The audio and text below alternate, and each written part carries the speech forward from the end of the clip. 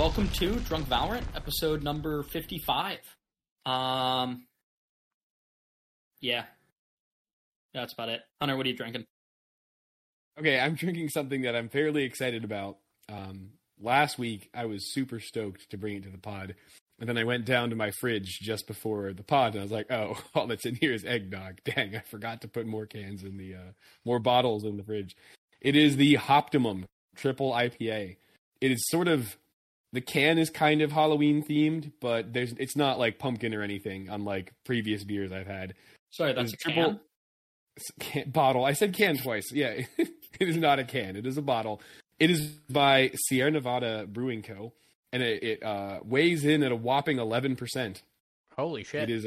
Damn. Yeah. Yeah. It hits. Sounds like it's optimized for max ABV. You know it.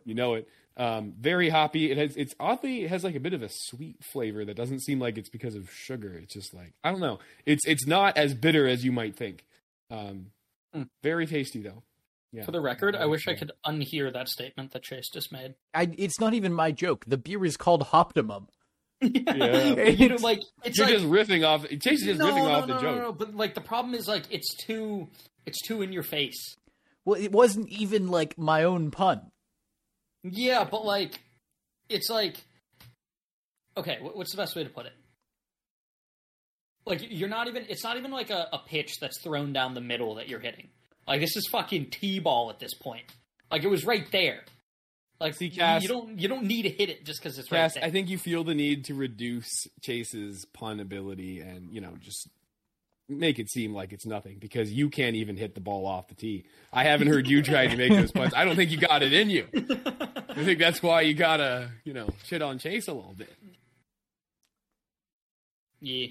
I'm better at hitting balls off the deck than off the tee. I was saying, Cass is over here playing wiffle ball. My driver don't go very far. It's great. Oh. Okay. But no, that sounds like, I'm assuming it's like punch you in the face strong, hops wise. I would say, okay, here's the thing. I would say that it's double IPA punch you in the face hop strong. I kind of expected due to being 11% in a triple that it would be up there with like the very tippity top, which it isn't. But it is very strong. And I'm realizing part of it is that I may have messed up the flavor of this one I'm drinking right now a little bit because it definitely started to partially freeze when I left it in the freezer too long earlier today.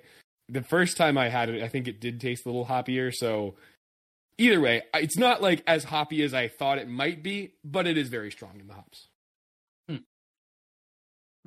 No, does freezing a beer change its flavor? I mean, I guess now you let taste me ice. see. I wanted to look it up. Well, like, okay, because like, I guess I'm saying like, let's say that I accidentally, let's say mostly froze a beer, right? Like it being in the freezer or whatever, but it doesn't explode the can or the bottle. Like the seal hasn't been broken, right? And then you take it out and it fully unfreezes. Yeah, like fully thawed. So like we're back to straight up just like regular beer temperature. Like I understand if you drink it while it's like partially frozen still, then that might affect the flavor. I think but that I feel is like if it's what he's doing. Oh, you're saying it's still partially frozen. Well, not at this point. It was when I started playing Valorant with Chase earlier. I did a little research, and it turns out that the main thing that happens when beer starts to freeze is that because the water freezes before the alcohol, it sort of pulls the carbonation out. So it's less carbonated than it would be otherwise. And if you freeze it all the way, it's probably not going to be carbonated at all by the time you defrost it. And carbonation tends to mask sweetness to a good extent. So the fact that it's tasting more sweet than it did before is probably because of it being less carbonated. Interesting. I mean, I was going to say that, Cass, even if there's no external factors here, right? I mean, I'm going to put it maybe in terms that you might know a little bit more. But if you take a steel, yes, and you ignore all other factors of the environment, and you heat it up, and then you cool it down, to the same temperature it was before, has anything changed?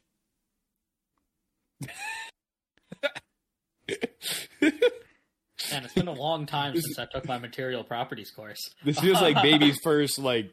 I'm gonna go with a yes. Yeah. A lot of shit can change. It's literally heat treating. But that's grain structure. Yeah, I mean it's the entire microstructure of the material. It can change all of the physical properties. Yes. Grain structure changes, but not even that. The phases present change, right? Like the literal phase of the material changes. Right, but like, is that? But can you do that in a vacuum? Absolutely. Yeah. Okay.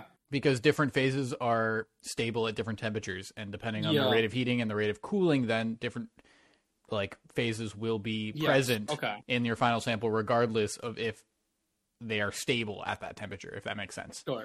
Okay. Because I know some stuff back from when I used to work in a blacksmith shop or a forge, I guess. But wait, like you a lot of them in a forge, I didn't know that. It was what the heck? Over 10th grade. Why do you think you became a mining engineer?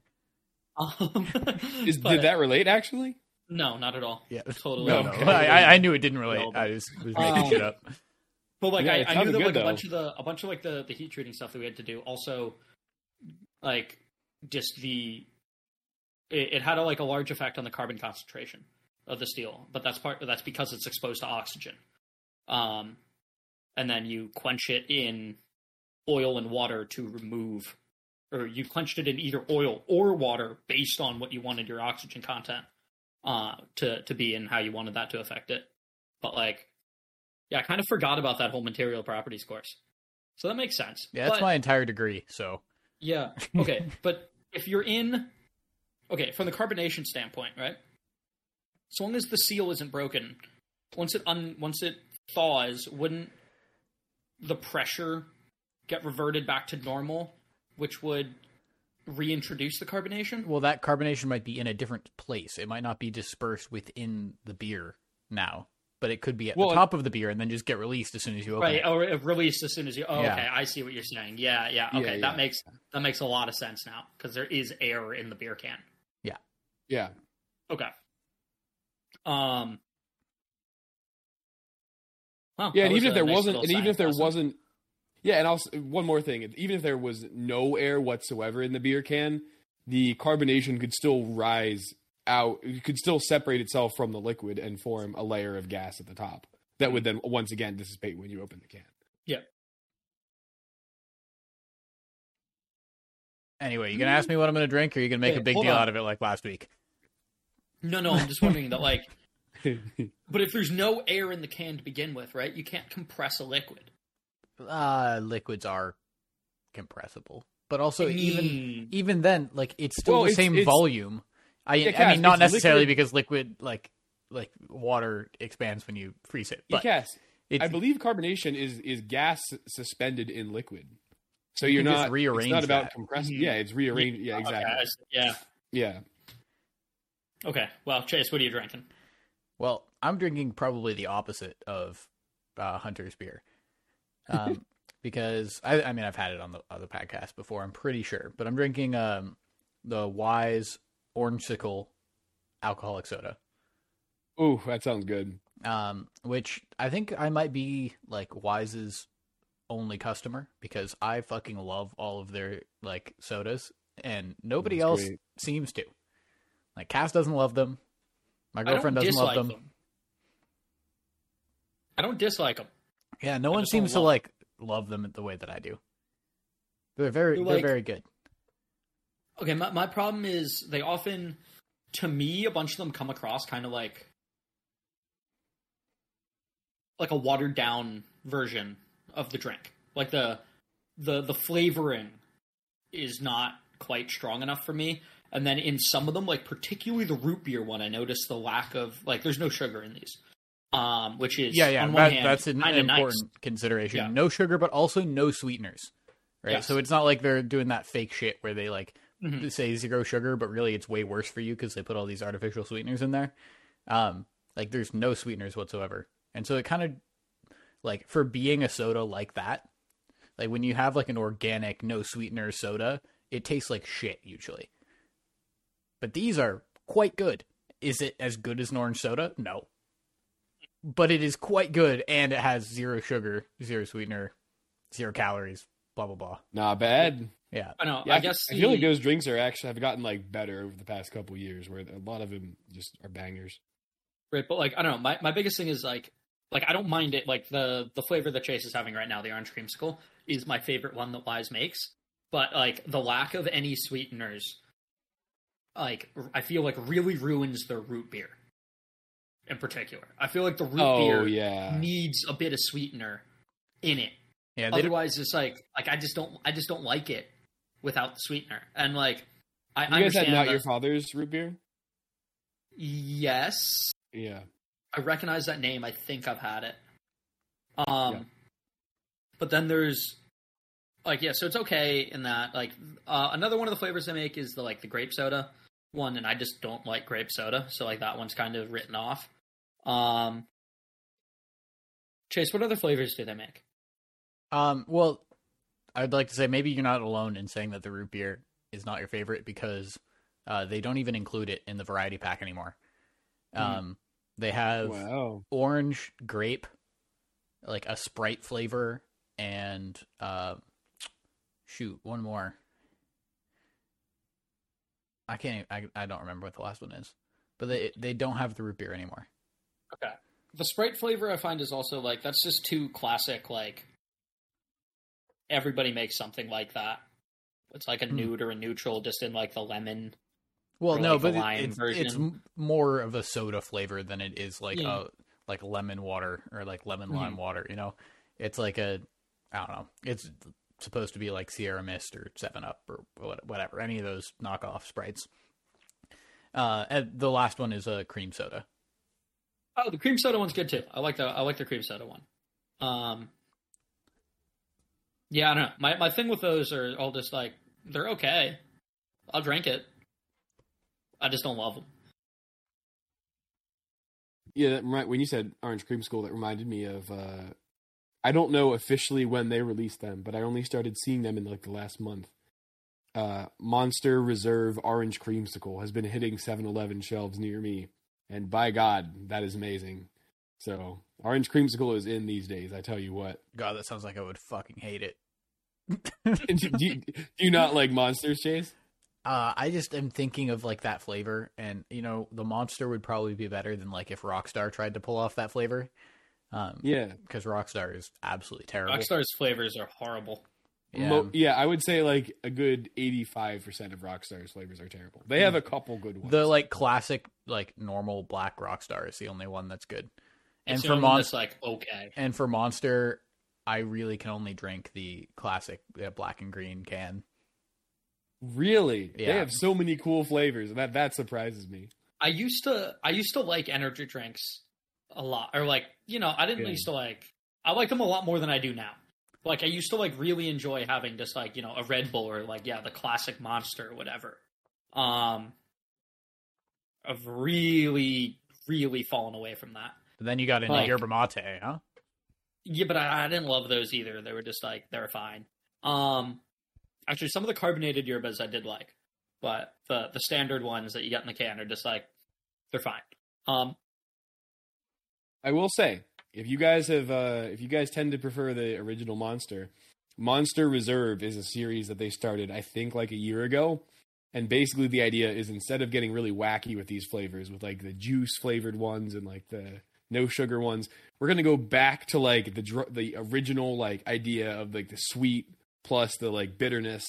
But then we're going to make new flavors off of that. So Monster Reserve is supposed to be the same kind of flavor profile as OG Monster, but new flavors. So there's 3 flavors: watermelon, pineapple, and now orange creamsicle, and they're all incredible. So highly recommend you get back into the Monster game if you've been waiting for the right moment. Okay. Really don't think so. Yeah, I mean, maybe I just have a bad taste in my mouth with literally with Monster, just because one of my friends who is an athlete was sponsored by them, and he got injured, and Monster just dropped him because he couldn't compete that year. Oh no. Because he was injured. I'm like, that's kind of a shitty thing to do to one of your athletes. So I was like, fuck you, Monster. Mm. Yeah. Mm-hmm. All right. Well, I was gonna start off my night with a different beer, but then I saw the name of this one, and I'm like, I kind of have to use this one. It's another Collective Arts beer, but it's a Pog fresh fruit sour. Yep. Yeah, those are everywhere now. Just Pog in general. Yeah. Pog is like a huge flavor all of a sudden. Oh, as in like passion fruit, orange, and guava? Yeah. It's a Hawaiian thing, I believe, originally. And so it's like, it's maybe just hit like craft beer scene? The craft beer scene, and like everyone's coming out with a Pog beer. And I don't mind it at all. It's fucking delicious. They're fucking delicious, dude. Like, this is good. In general, I typically like the fresh fruit sours from the Collective Arts. It doesn't say whether they're a company or a brewery. Oh, it does say, okay. On the bottom of the can, it does say Collective Arts Brewing. Yeah, no, I like them. They're it's good. The other one I got in Hawaii. Yeah, I got like an apple bourbon sour, which I thought was going to be really interesting. But I'll wait until I'm done with this one before I crack into that. But yeah. So on to Valorant. I've got a couple of like smaller things to go over, but Hunter, you said you had a topic that you wanted to bring up. I wanted to throw something out there, which is that we've discussed for a while, back and forth. It's been a recurring topic.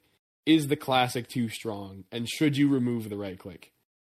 This is something that's very hotly debated in the Valorant community. It feels to me like it's pretty close to 50-50 between the remove the right click and keep it people. I am very firmly in the remove the right click camp. However, I understand that some people have grown accustomed to it, and it is kind of unique amongst FPS games, so Riot wouldn't want to remove it. So I was thinking, what's a way to change the way the right click works such that it still is applicable in some cases, but isn't as strong. It isn't as busted. And here's what I came up with. I want to throw this out for you guys. Because what I also thought is that it can't be something, the more you nerf it, the more that, people will just be frustrated. So it has to be something kind of cool, kind of exciting. So here's what I thought. So you're holding your classic out, right? So now when you right click, you will hold the classic gangster style where you rotate your hand 90 degrees with the classic. And then much like Bulldog or Stinger ADS, you have to wait until you've, flipped it 90 degrees to start blasting with the left click at that point, your 3-shot all at once things. It's not a burst because they happen simultaneously. Your 3-shot shotgun blasts. And then from there could be tuning in. If that was too much of a nerf, you could have increased movement speed while doing that. If it needed more of a nerf, you could have decreased movement speed. But essentially, it's like ADS, except instead of ADSing, you're just looking cool and then setting your gun to shotgun blast mode. But like the fact that there's an actual like input required and a time required to switch from left click to right click means that you have to commit to one or the other and can't just switch between them as freely, thus making the gun less versatile in the moment, which I think would be good.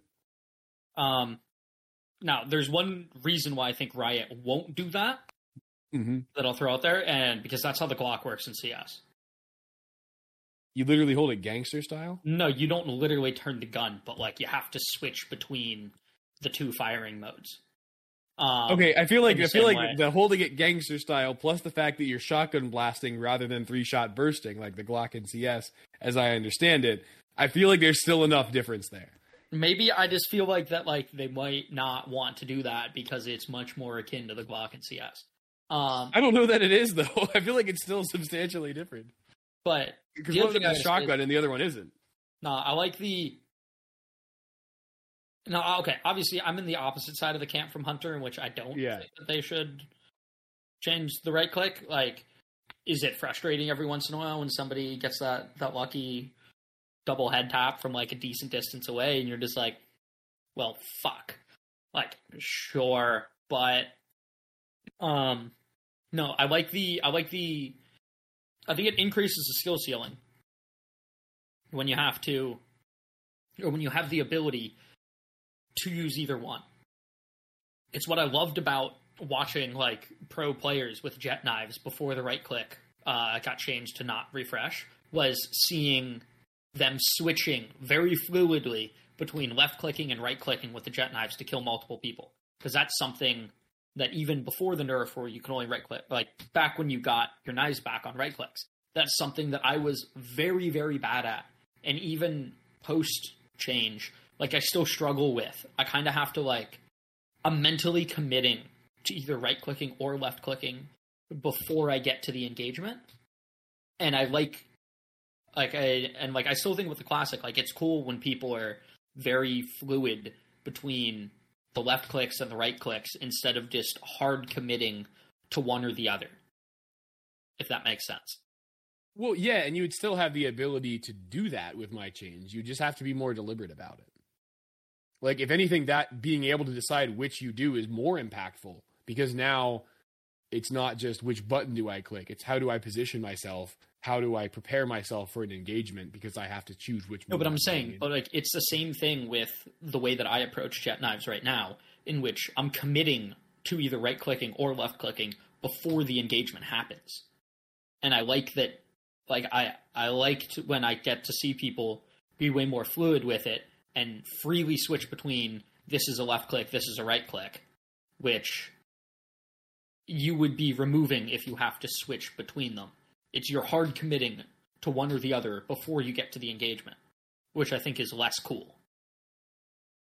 But you don't hold the gun like a gangster now. I think you're neglecting that one very important part. Yeah, okay, so my 2 cents Headshot someone across the map, gangster whip someone. Yeah, go ahead. Would kind of be cool. Yeah. I like the idea of nerfing it. I mean, obviously, I fucking hate it. I'm in the remove camp, and I don't think I will be fully satisfied unless it is completely removed. You're a removal extremist. Okay, I see. But here's the reason why. I think that the problem isn't necessarily the ability to go from one to the other. For me, the problem is the inconsistency.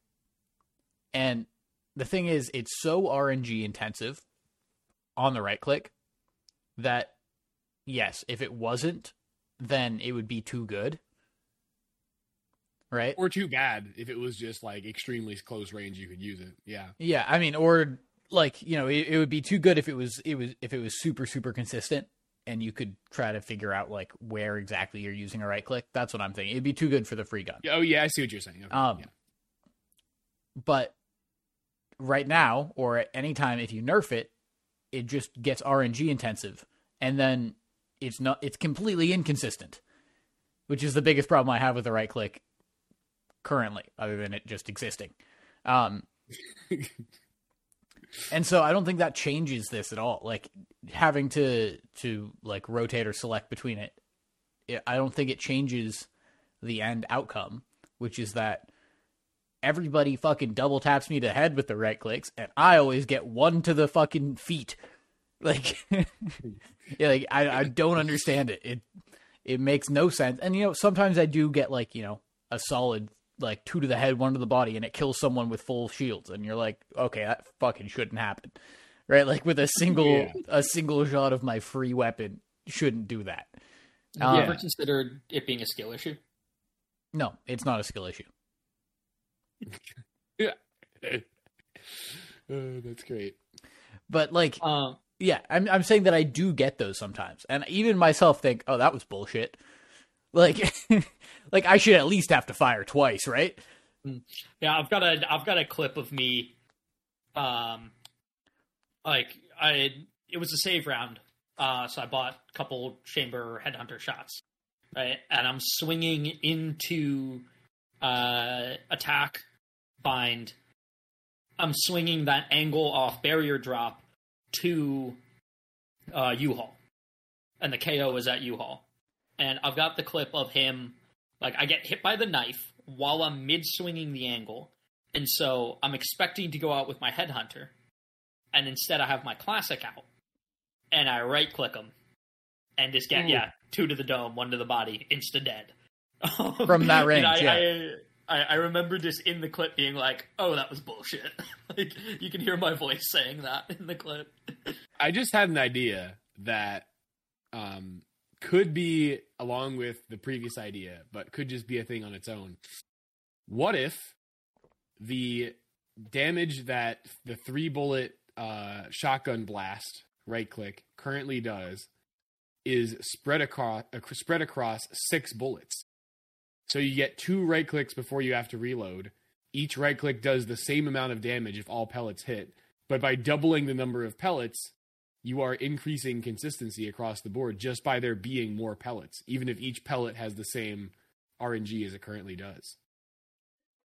Yeah, then it's just a fucking shorty. Yeah, I mean, I think it's half a shorty. But I think part of the problem with that is like you're saying, because you now have 6 bullets like that you're firing. I feel like it might almost make it too good in situations where somebody's like one shot. Yeah, and it's like maybe. Right, like I'm thinking of like, okay, well at this range, like I know they're one shot, but like the spread on the 3 bullets might like maybe I just don't hit them. But if I got 6 bullets, it's like, okay, well I'm fucking hitting one of them. Even though I don't know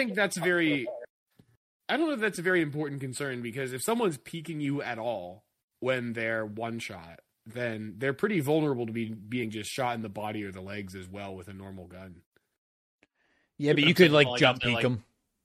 Yeah, or like also. Yeah, but I mean, you could jump peek, like spray with a Phantom, and you have a decent chance of hitting them in the first 2 bullets if you can just hit anywhere on their body for 1 kill, depending on the range, obviously. I often have an op. All right, yeah. When I get the call that someone's one shot, right? It's a 1v1. I've got an op. If you tell me they're one shot, like I'm pulling my Classic out. Yeah. Right? Because like. I just got to fire more bullets over less amount of time with the Classic, and I feel like that might if I know they're one shot, like that might make the Classic like dumb good in that scenario. In which obviously this is a very heavily cherry picked scenario, but I feel like increasing the I understand what Chase is saying about like he doesn't like the inconsistency and the RNG factor, and in general I agree. The less RNG you have in a competitive game, the better. But I think increasing the consistency too much, even though each individual pellet does less damage, might be a bit overboard. Yeah, see that saying it does. That's the dichotomy that I was complaining about. Is that anything you do to increase the consistency makes it too good, but nerfing it makes it even less consistent. So, well, that's where I was saying it not just adding more pellets. When you use 3 ammo, using more ammo to do it, like that's why there's a nerf built into what I was saying. Yeah, the nerf I guess is that each bullet does way less.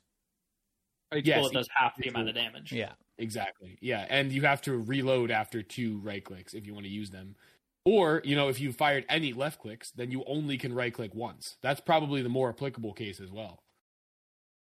Well, I don't know. Maybe not. Currently, the way the game works, that's not entirely true, because I think you can. Now, I could be wrong about this, but I'm pretty sure I can shoot my way down to having 2 shots in my Classic and right-click those 2 shots. I don't think the game stops me from right-clicking when I've got fewer than the number of shots that would come out with the right. Okay, true. I think you're correct about that as well. Yeah, but you're doing reduced damage. Yeah, I believe you're correct, and I was wrong about that. Yeah, fair point. That being said, I don't think I've heard anybody complain about the right-click Classic in a while. Yeah, I know that it was. I know that it was like somewhat debated after the last round of nerfs came in, and people were like, "Oh, like maybe this wasn't enough." But like since it's had time to sit in the game, like I feel like I haven't heard it complained about much. Well, I mean, the fact of the matter is, since the launch of the game, the only thing that's been changed about the Classic right click has been the moving, jumping accuracy and the damage fall off, I believe. And spread when you fire multiple of them in a row. Oh yeah, I forgot about the spamming thing, that as well. But my point is that it's only gotten worse since the game came out. And it's gotten worse fairly incrementally.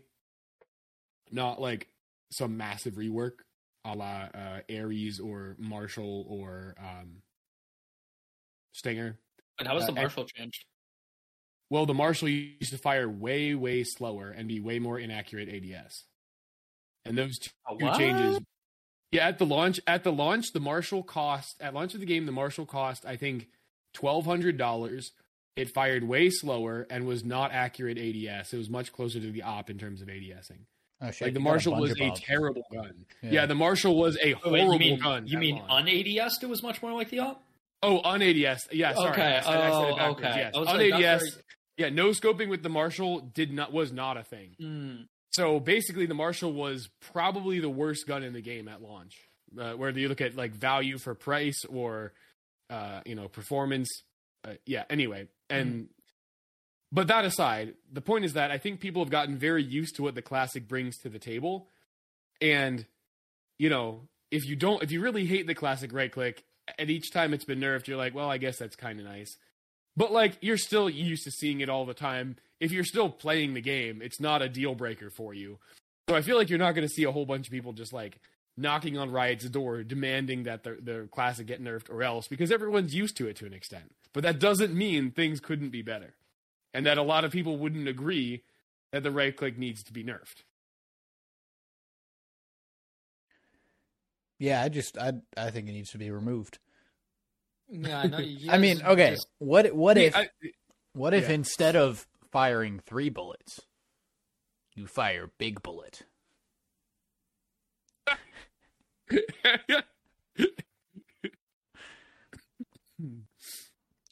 What? Excuse me? Okay, this might be a really, really terrible idea.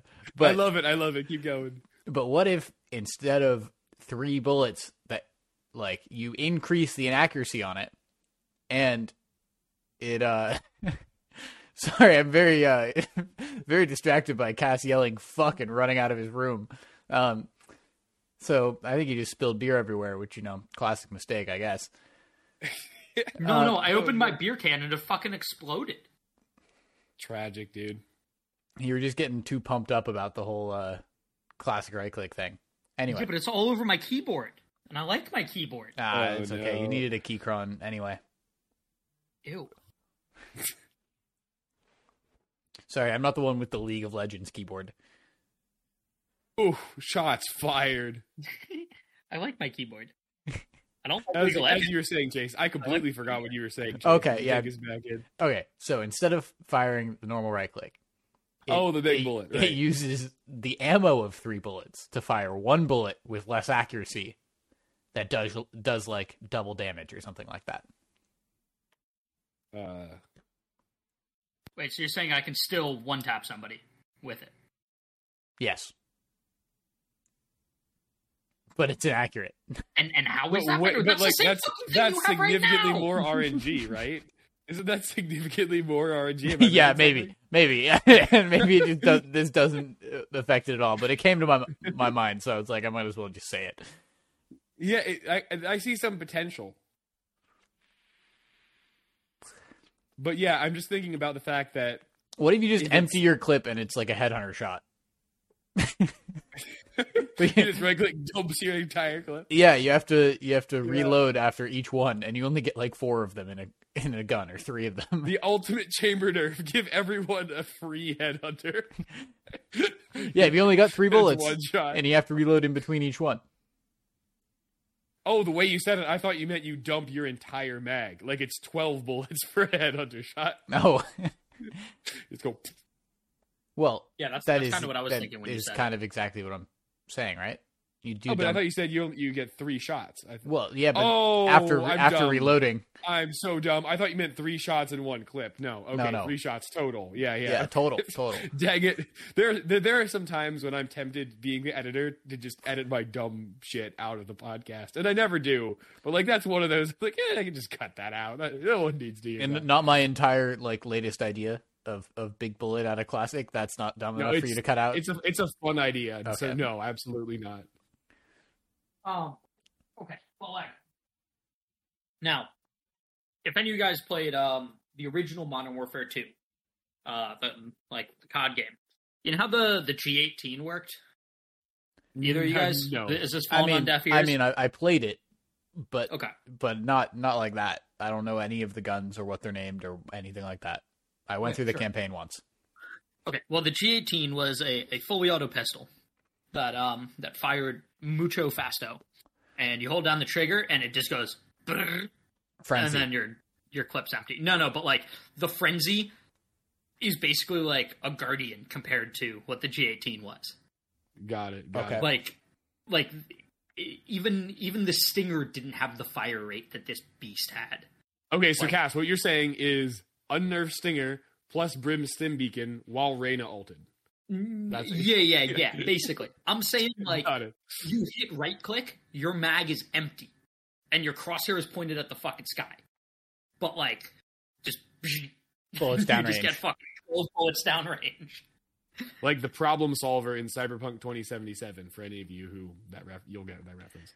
Okay, well, like point being is, it would make the right click high risk. Now, it would make it more consistent. You got a good chance of getting that one. But that's all you're getting. I don't know, because I think that I guess the problem is now is that like it's either you fucking kill someone with full shields or it hits them once in the legs.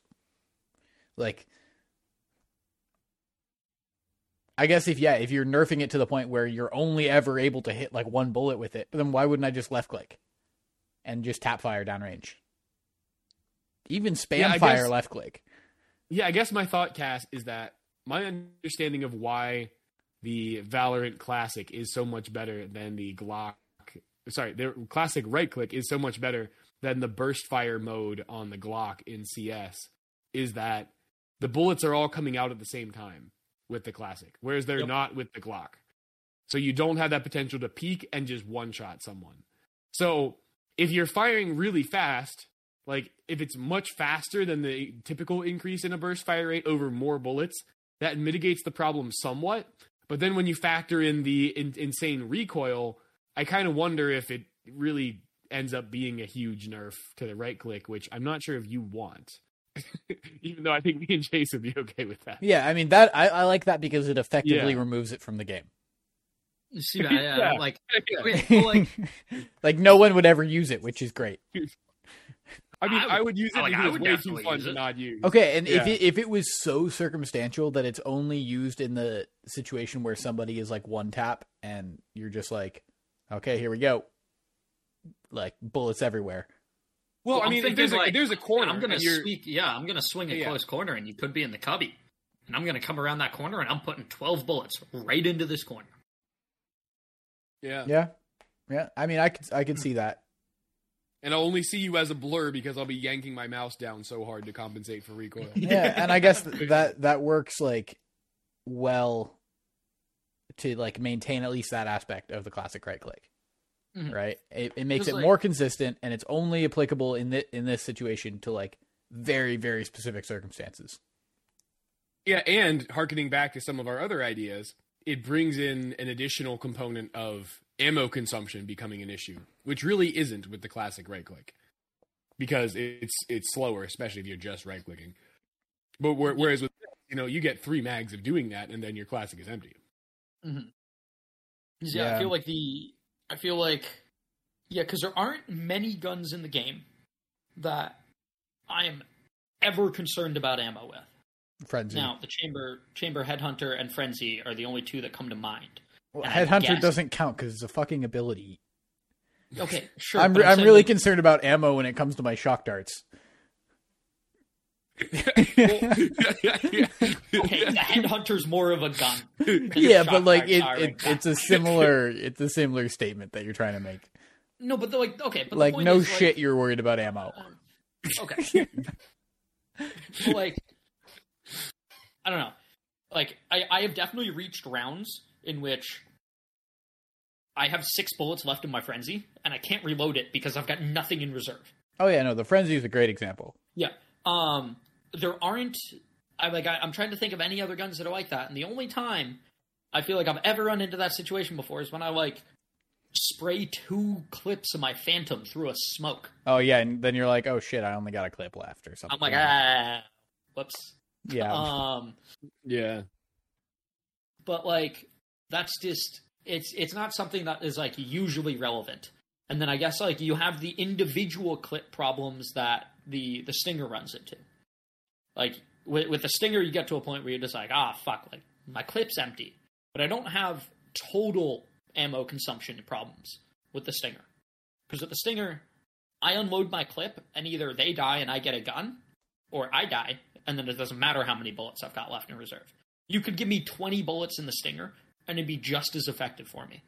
Because after those 20 bullets are gone, one of the 2 of us is fucking dead. Well, Cass, I think what you're failing to consider there is, for one, pre-fires and firing through smoke, and then 2, dealing with utility. If, when you're getting onto site or dealing with a defensive push, you're breaking Sova Dart, you're breaking Ray's Boombot, you're breaking Fade Prowler. Now, all of a sudden, within that one clip, you may or may not have time to reload, and your clip has been depleted somewhat. Well, it's not even clip. He's not talking about clip length. He's talking about total ammo. I'm talking about total ammo count. Ammo reserves. Well, no, I know you're talking about total ammo count. And I'm saying that if you're in a round that, yes, ideally you want to be getting into a fight quickly, but there's some utility that comes at you fast that you need to break. And within one clip, assuming you only had one clip, you still might not have enough bullets to do what you want to do with the Stinger. No, but the side of that he's saying is you spend a clip on that utility, but then you reload to push into sight, and then the situation happens, and you still have a clip. No, Cass literally said Hunter was talking about the fact that if the Stinger only had 20 bullets, it wouldn't make a difference to me. Oh, okay. Which, obviously, that was hyperbole. I'm not arguing that it's serious, but what I'm saying is when I have a Stinger in my hand, if there's a Sage Wall in particular, I'm thinking, no way am I using any shots on that. I'm not going to try to fire on a ping of someone through a smoke if it's a quick ping, unless they're in the open and I have a decent chance of spraying them down. I am very, very careful with how I use my ammo, unless I know that my TP is out. I'm TPing as soon as I reload. Otherwise, I don't use that ammo unless I need to. True, and you also do tend to keep the Stinger for longer in a round. You'll get multiple kills with the Stinger. True. Yeah, if I get 1 kill with a Stinger, I'm grabbing that gun. Yeah. I'm not using the Stinger for anything else. Okay, but point being is it's very rare in this game that you come into problems of I don't have enough shots in total. Forget about reloading. You could reload as much as you want. Maybe there've been a couple of pistol rounds where with a sheriff, I fire a few too many shots through smoke, and then I'm I only got 6 bullets left. But for the most part, total ammo is not really a big problem. And I think, now obviously I'm not being super serious with the whole fire 12 bullets all at once with the classic, but it would very much put your total ammo count into relevance. You see, you're not being serious, but I kind of like this idea more than anything else you come up with. Yeah. That plus, ignore the thing I said before about the time it takes to do the gangster thing, being part of the nerf. There's no longer any time associated with it. It's just for coolness now. You do the right click, and as you're firing, you flip the gun. Purely for coolness. No nerf this time. Combine those 2 things, and we're golden. Well, then do you do a full 180 when you right click then? Because your accuracy is usually to the sky, your crosshairs in the sky, but now you're 180 behind you because your gun's sideways. Oh, I see what you're saying. Okay, Chase is saying that I was saying that your gun goes straight up to the sky. Right? You turn and then it goes up like that. But if you turn a gun that's sideways, not how recoil works. Now it's gonna kick across your body. You're right. Oh gosh, that's the second thing I need to. Yeah, no. I see. That'd be really funny if it literally spun your character around. Yeah, I think it would recoil the opposite direction. It would be way too stupid if your like recoil took your gun up still when you were holding it sideways. That would look ridiculous. That would be an additional nerf potentially. You have to control recoil horizontally, and it depends on if you have left or right hand gun model. There's a way to advantage lefties in this game. They spin in opposite direction. I'm wondering though, should it even have like should it be recoil or should it just be random in a ring? Because if you include the recoil aspect, that's very mitigatable. Like you can know more or less how much you need to pull down for your 12 bullets. You know? But like if it's you might just like have a sniper button on your mouse, like hit the DPI shifter and then rip your mouse down to keep it steady. Yeah, like my point is like it might honestly just be better if it was just like, you know, like the shotgun pellet ring of like the pellets could go anywhere in this ring. I wonder if it would work better like that, as in like I kind of like the recoil thing. There's no recoil that like you need to control. It's just you get a ring, your bullets are going in this ring, and there's no element of like you have to pull down to control recoil because like I could bet you some people would get really fucking good at knowing how much they need to pull down. So 12 bullets go straight down range immediately. Yeah. But what if you just made it so that's not possible? Yeah, well, what if there's a 50% chance? If at that point, why not just have the ring? What if there's a 50% chance that when you right click, you have perfect like recoil accuracy, like no recoil, and a 50% chance you just go to the sky, so you can control the recoil, and then you're just shooting all your bullets into the ground, or you could control it. It's perfect. I mean, that's ridiculous. But oh yes, fully. But I'm saying, like, what if you had a ring, but it was just a vertical line? Well, I mean, when you're talking about a ring and a vertical line, that's exactly how the recoil on other guns works. Like, no, but you can't control it, is what I'm saying. Is that they go on this vertical line, regardless. I hate that. No. What? I mean, like wherever you hit the right click button, right click button determines where the rest of your bullets are going. That would also be kind of exploitable because then you could flick to a corner, right click, and then immediately flick somewhere else and like get that info while your bullets are still firing in a place you're not even looking. Like I think that's a can of worms. Wait, but what is Chase saying? I don't understand. Chase is saying that as soon as you right click, yeah, all the bullets that are firing are locked into Valorant servers. So whatever you do with your character after that doesn't matter. Your bullets are going to go where they were set to go when you right-clicked. I also think perhaps you guys aren't quite understanding my idea of how fast these bullets come out. I feel like you're the one who was just saying that, like, you know, people are going to get really good at pulling down.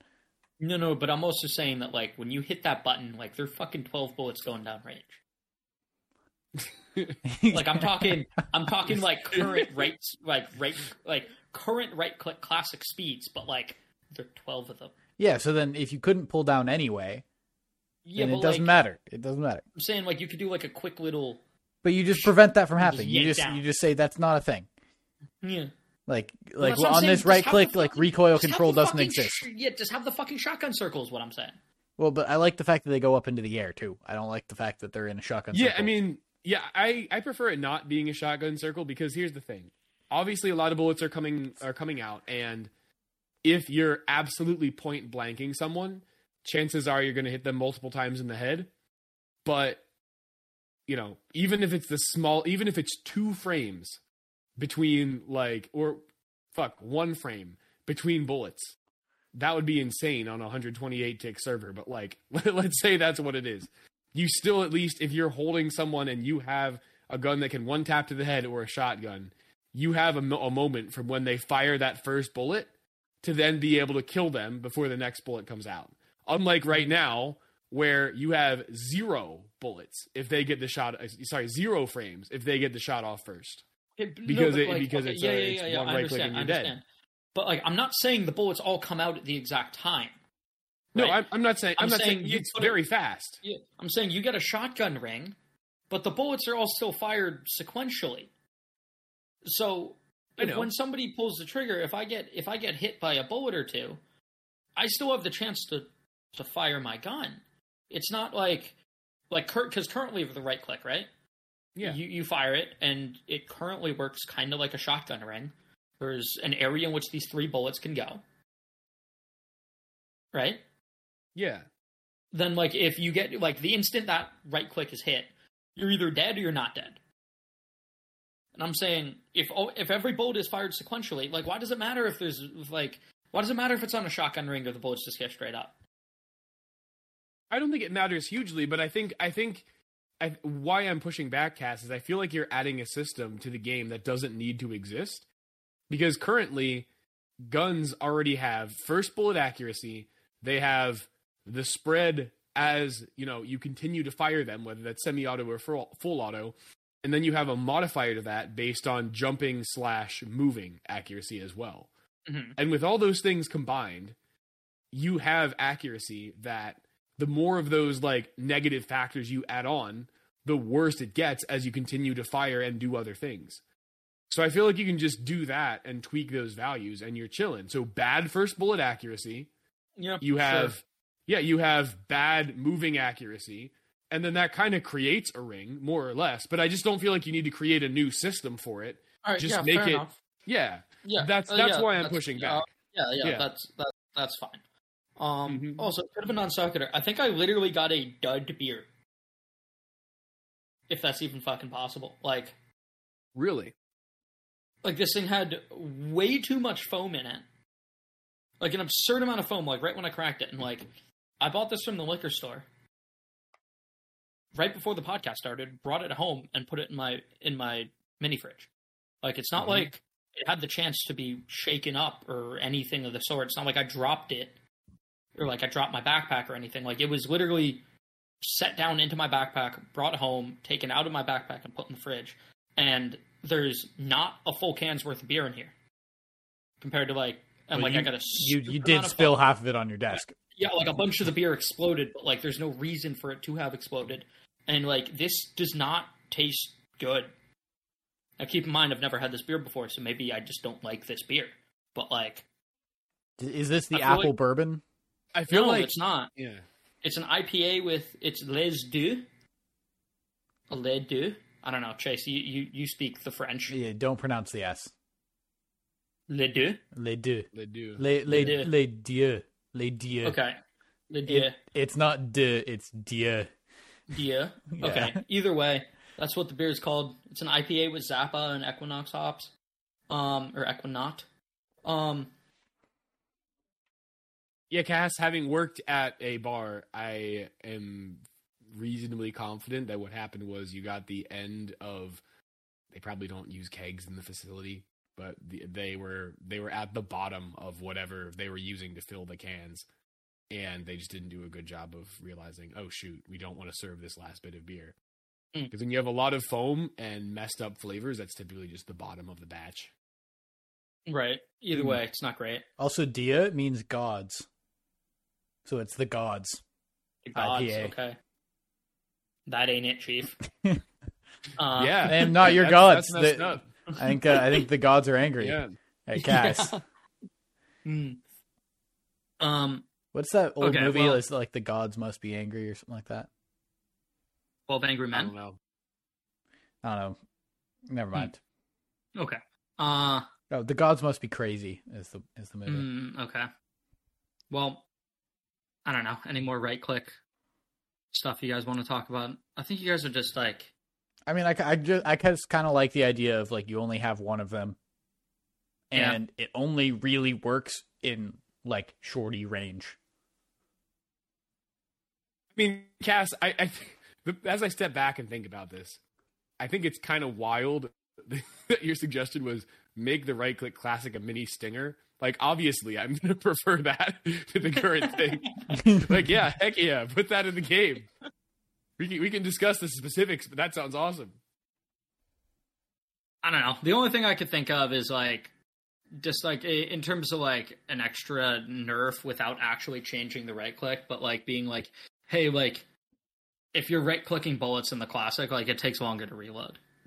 You know, there could be like I guess the system that I'm thinking of in my head is per right click, per clip, plus X amount of time added to reload.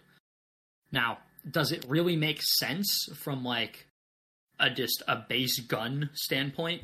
No, it doesn't. But I could see that being a somewhat realistic nerf that doesn't.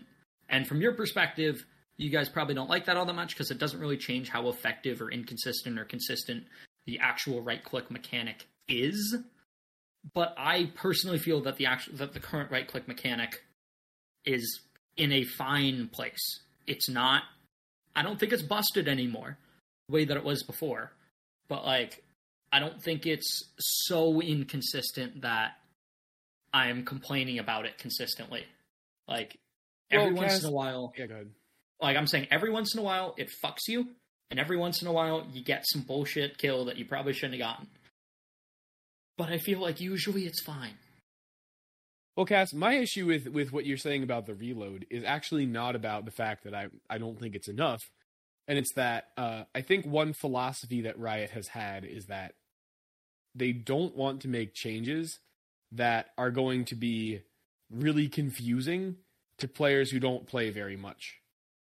And I think that would be one of them, where if you haven't read the patch notes to understand what's happening, it's going to just feel like, is there some crazy lag on the server? Like, why is it taking forever to reload why is it taking different amounts of time for my classic to reload?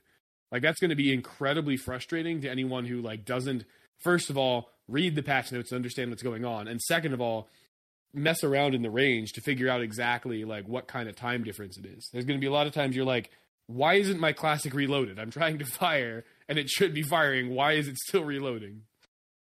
So that's my issue with it. That's the first thing that came to mind. But I think, like you said, conceptually could be decent. I don't know. The dumping 12 bullets down range, I like it a lot. Favorite idea of the podcast by far. Yeah. I mean, and also that works with the whole, what you were saying with Riot, because, you know, it's pretty easy to know, okay, left click, shoot one, right click, shoot all. You know? Exactly. Yeah, you just have to try that once and you understand. You're like, oh shit, that's how this works. Okay. Right. Okay, well, I'm going to have to call an intermission here because I really got a fucking piss. Perfect. Okay. Same with me. Okay, well, I guess we're back. Okay, cool. Well, okay, so a little bit of background here. We were discussing something when we were on our intermission, then Hunter thought we should include it, so I'll just give you the rundown. Basically, when Shopify Rebellion beat C9 White in the Game Changers LAN in Berlin, the coach came like in there while the team was huddling up and celebrating their win, and just like flicked off the C9 White team. And yeah, and he also yelled "fuck you" to C9. Oh, okay. He did it as well. Yeah. You know what? I'm for that. I mean, you constantly get beat. It's the only matchup in NA for Game Changers, right? Is C9 White versus Shopify, and it's just consistently been, okay, let's go watch Shopify lose to C9 White again. And then they didn't this time, which I didn't even catch the game, so I don't know how it happened. I don't know if it was close or if it was like, you know, what the deal was. I know that they've beaten them in the past, but then C9 White came back and beat them in grand finals. But yeah, it was like, you know, big deal because it was it was losers bracket, so it was elimination game. I'm all for that. I'm like, I don't know. We talked about this when Liam was on the podcast regarding the shit talking versus being toxic. I think that falls into shit talking. Well, I like in person too, and if it really doesn't have like mean intent behind it, you know, if it's like, hey, fuck you, but like, see you next week. Yeah. Yeah. Like now, sorry, go ahead. Well, I'm just saying, a heated moment. You just won a huge map. your adrenaline's probably going a bit. Yeah, you flip them the bird and tell them to go fuck themselves. Yeah, there's nothing wrong with that. And now, I don't know, a bunch of people are saying that, like, Riot's probably gonna fine them. I think how much they fine them is a somewhat relevant thing here, because I know that, like, at least hockey being the main sport I watch, like, I know that there's a bunch of times John Tortorella, one of the coaches, will talk shit about the reffing in the post-game press conference, and, like, which the NHL has stated, like, don't do that. But he'll do it and just accept that he's going to get fined for it and be like, yeah, I'm cool with the fine. Like charge me the $40K. I'm going to take this time to speak my fucking mind. And if it costs me $40K, it costs me $40K. And then one of the times that it happened, the city of Columbus came together and started a GoFundMe to pay the fine to the NHL for him for shitting on the refs. Funny. Now, Cass, as you're saying that, a bunch of people who are listening to this podcast will be checking the date that it's posted, because your whole take on this is like over a week outdated. Because in the immediate aftermath of him flipping off C9 White, that was a lot of people's reaction. It was, good on him for just, having fun with the situation, letting his emotion out, and accepting the fine. What apparently you don't know is that Riot came out a day later, or maybe the same day, and said, as a result of this, let me see how they worded it, as a result of breaking the global competition policy, the Shopify head coach is suspended for the rest of the tournament. So their coach was not allowed to coach for the last 2 games, the losers final and the grand final, because of doing that flipping off, and will also be fined on top of that. So shit. Riot went nuclear. Stupid. That's with stupid. This. Yeah. That's what I wanted to talk about. And yeah, you apparently didn't know about this. I had no clue. Yeah. Give the man the fine and be done with it. Yeah, that's ridiculous. I did know that they were playing without a coach in the grand final, because I did watch a bit of the grand final, but that was really the only match I caught. But I guess I didn't realize why they were playing without a coach. I just was like, I guess they're playing without a coach. That sucks. Because a bunch of the comments were like, like, good on Shopify for doing so well, with no coaching. Right. Yeah. So yeah, I guess all those comments could have been like tainted by the salt of being like, why the fuck did you suspend the coach for flipping someone off? Yeah. Like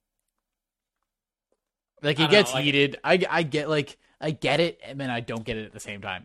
Yes, I think that there should probably be a fine or something like that. But there's a penalty, but also it's, you do it. I don't know, growing up playing hockey, I've told plenty of people to go fuck themselves. Well, chirping is also like a part of.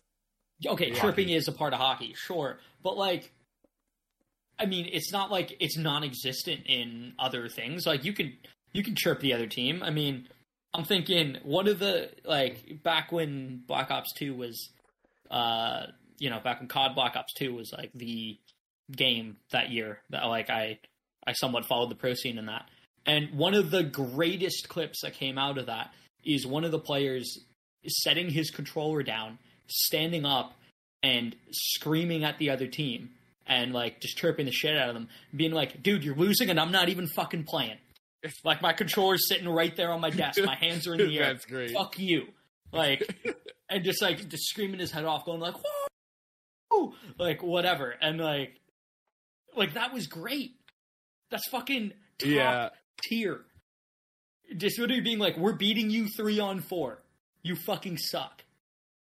Yeah, I think that's fun. Yeah, and especially on LAN, when you can stare at the enemy team and do that, that's less cool over the internet, right? Like you're playing a game and you're just typing in chat oh, I'm sitting in spawn, I'm not even playing, you guys are still losing, you suck. That's not cool. That's just whatever. But in person, you're doing that's that dope. In person, that's fucking top tier BM, and I support it. Yeah, and also because the way Valorant works, in person the stakes are much higher as well. So that makes it all the more fun. Yeah. And the wild thing is, Cass, Riot's marketing team agrees with you. Even as they were suspending him for the rest of the tournament, in their like highlight videos from the match, they included him flipping off the other team in like the highlight videos. Oh yeah, so it's not even like it's not even like we're gonna pretend this didn't happen. Like this was really bad. Not gonna show it. Not gonna like It's like we're gonna include this. Yeah. Right, which is really the NFL has faced the exact same thing where they've really been cracking down on taunting, and then have like showed like clips of what they deemed as taunting in like highlight videos. And so that's really the thing. It really feels like a power trip by Riot that I can understand if they said, I could understand somewhat, even though I disagree, but I would understand if they said, we want to enforce a sportsmanlike environment, and therefore saying fuck you, flipping someone off, it's going to result in a fine. But if that's the line you want to draw, if you want to say, this is going to be a very professional sort of situation, then, don't highlight that in your highlights.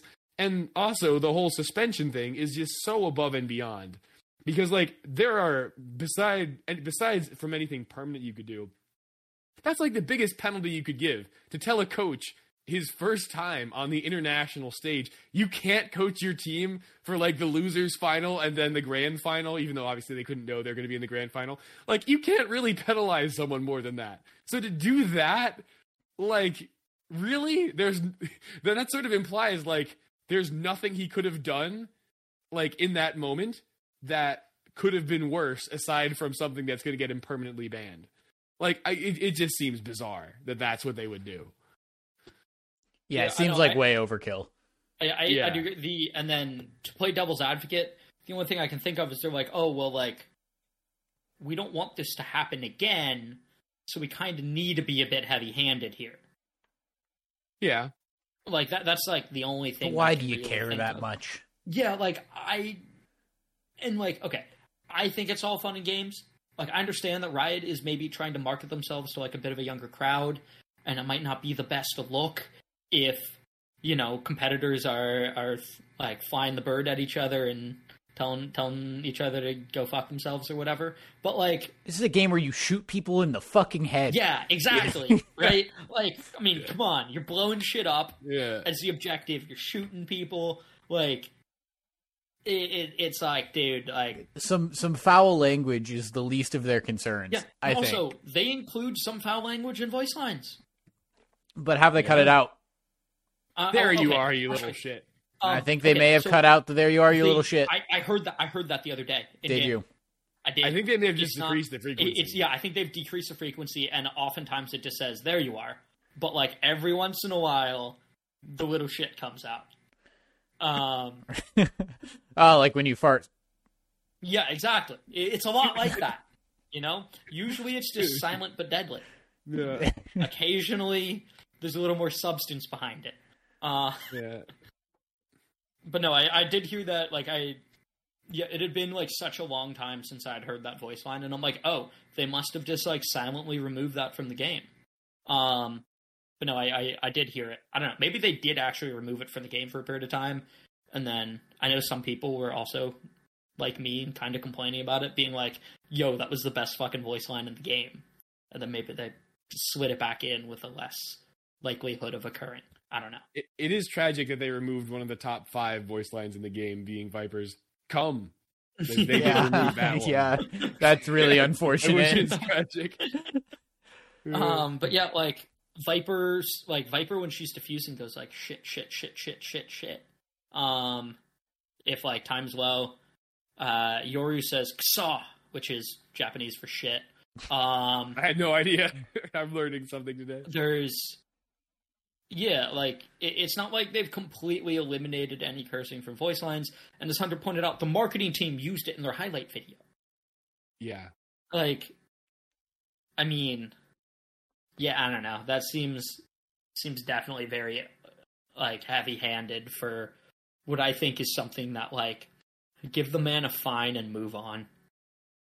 Yeah, and here's the thing. I think that if they wanted to, if they were worried, like, people are going to see this and say, oh, he's taking the fine, that's great, and not treat it seriously enough, what they could have done is they could say, like, he's going to be suspended from, like, coaching the team for 3 games in the next like regional tournament, something like that. And also will be on probation for the rest of this event, where like if he does anything else, then he's just like immediately booted off the stage. And like something like that would be, you know, driving their point home a little bit harder. I still don't think they should do it, but I would understand that. But just like ripping him away from his team, like it's just way too far. And yeah, like the team could have then found a clown. Replacement, you know, for at least those next couple of games. But there's Exactly, no replacement for the like this is happening tomorrow. Exactly. Yeah. Like also, okay, and now, like as you're stating that, it seems like you're potentially unfairly punishing 5 other people for the actions of one person. Right. Exactly. Yeah.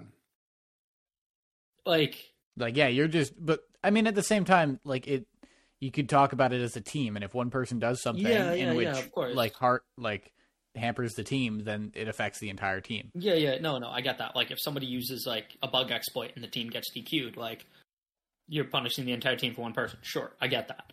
But it's like, is it really that different than like what we've seen from like other teams standing up at LAN, like staring down the enemy team and like? No, it happens all the time. It's like at other LANs and other like VCT events, like the players will get up from their computer and start fucking yelling at the other team across the stage. Mm-hmm. Like, is it really that different that you fucking that you flipped a guy off or like flipped a team off? Like, yeah, and that's another thing people have said, that like, you know, at other events, Valorant players have flipped each other off on stage. It's not like crazy common, but it's happened, and there hasn't been any sort of action on it. I think the problem was this was front and center in the camera. Possibly, but like, you know, the other stuff also would probably be discussed from being on camera, even if it wasn't front and center. And it sort of kind of brings into question something that we've sort of, going back to previous podcasts, which is that, is Riot kind of being a little bit weird about their Game Changers scene, where they're not willing to give it space to develop into its own thing, and they're really kind of, you know, feeling like they need to overmanage it for some reason and crack down with these heavy rulings. Yeah, you know, handle it with like aren't necessary. Oven mitts, you know? Yeah, exactly. Yeah, like I definitely see that as in like, oh, like we need to be more inclusive with this and more protective than, because like when it's like, no, fuck you. It's like it's a space already for anyone who doesn't like identify as a man to go compete in Valorant professionally. That's it. Other than that, it's the exact same shit, right? Like, right. Wait, so and okay, because I genuinely don't know the ruling on this, but like, if I transitioned into being a man, would I be unable to compete in Game Changers? Transitioned into being a man? Well, yeah, into. Well, you not you specifically, but I understand what you're asking. Yes, because like, you're a man, you can't. I believe that's the ruling. Yes. Okay, so it's not just trans either way, and you can compete in Game Changers. If you transition to being a man, then no, you'd have to transition to being non-binary, which like there was actually some controversy a while back where someone pretended to be non-binary. There's some leaked texts of someone being like, "Yo, you should totally like say you're non-binary now and be in Game Changers," and then that person did. Did actually be in Game Changers, and then like it was a whole thing. But like, wait, so okay, obviously I'm not good enough, right? But if I were to just come out as non-binary, I'd be allowed to compete in Game Changers. Yes, but you would also, if that was found out because you're not non-binary, obviously, fucking cheating. Obviously, the cheating aspect aside, and that literally did happen. Is what we were saying. It did happen. Okay. And the whole team was disqualified and banned, whatever the punishment was, but it was a big deal. But I was gonna say something a little bit different than that, and man, it was on the tip of my tongue. Moral of the story is, right, if somebody does something that you don't like, fine them and move on. Yeah, amen to that. Yeah, like, it just seems nuts, okay, but you know, I guess like. I don't know, I guess being like anti-Semitic or like racist could probably warrant the ban that or like warrant the punishment that this guy was given, if not even being more heavy-handed. But like, well, yeah, that's I'm saying like barring a couple of those things, like, come on, like, just cursing somebody out, like, give the man a fine and move on.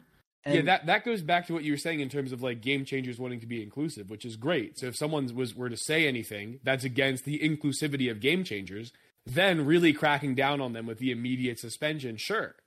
But this wasn't. This was a generic insult that wasn't at all related to anything that would be uninclusive. So yeah. Yeah, and I want to say, like, are we missing any subtext here? I don't know. I feel like I don't know enough. But taking it at this face value. Yeah. Because you were saying that, I'm like, there could be undertones there that we just don't know about that, maybe some people at Riot did. Mm-hmm. So what I will say about... Go ahead. Yeah, but that was it. Like, maybe there's a possibility. Like, there's a world where there is some other context that we are unaware of that makes this justifiable.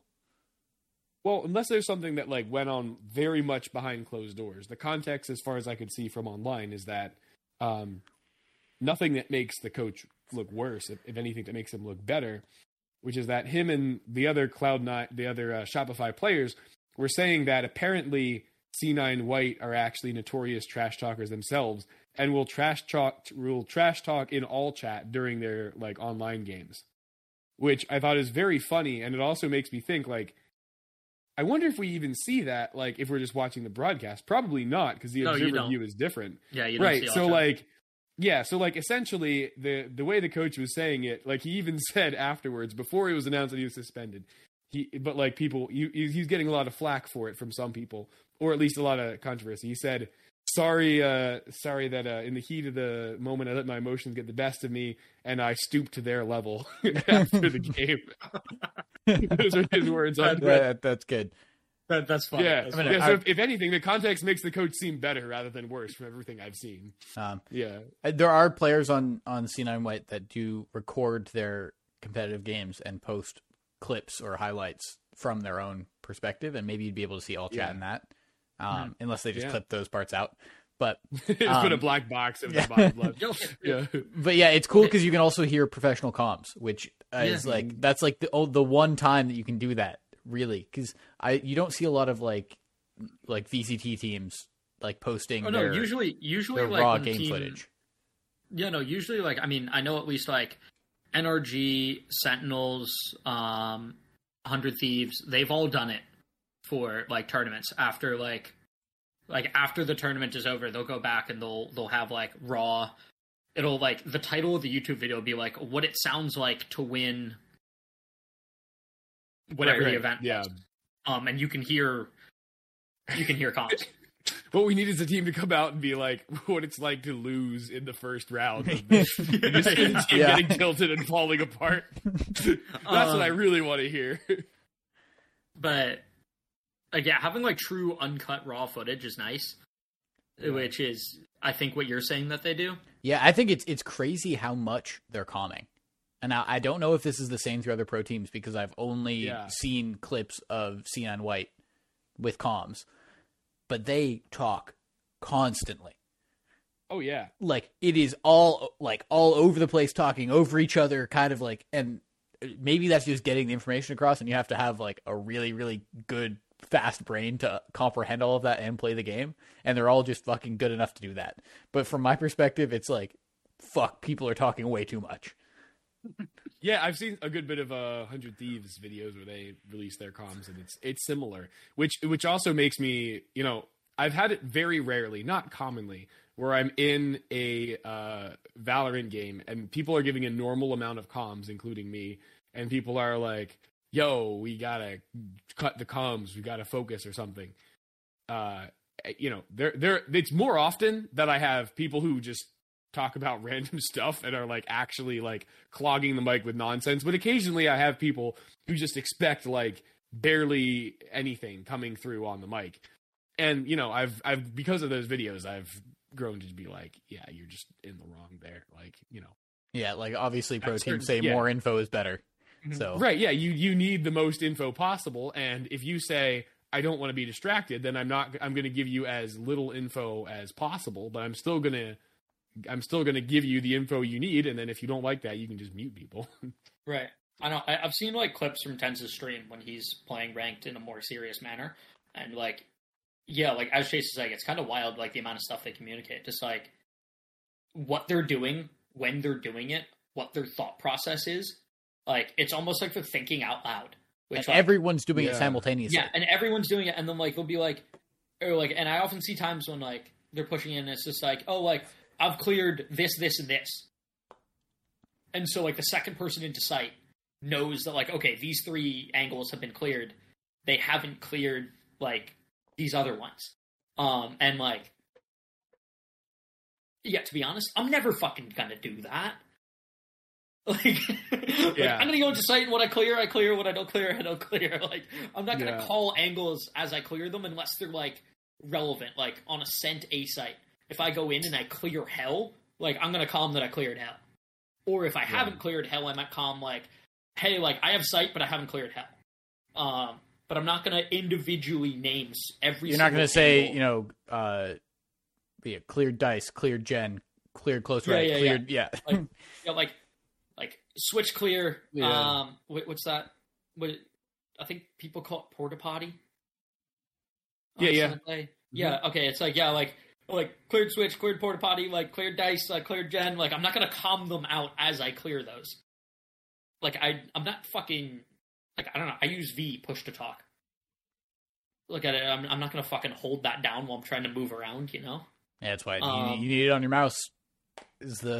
Well, I mean, I think what you really do is just have it on always.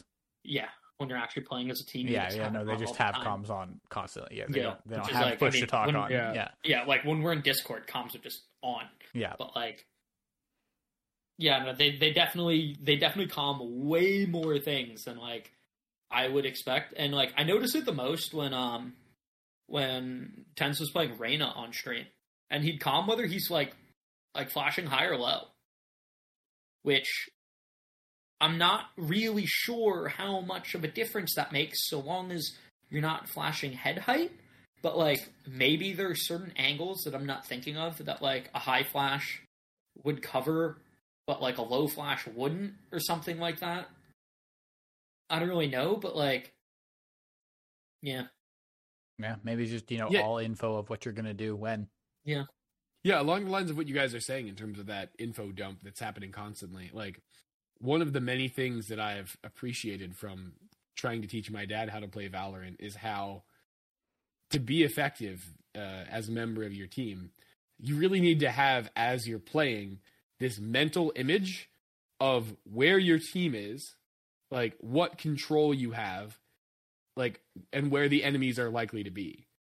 And, like, obviously pros are way better at that than us, but, like, we're way better at that than, like, people who are new to the game.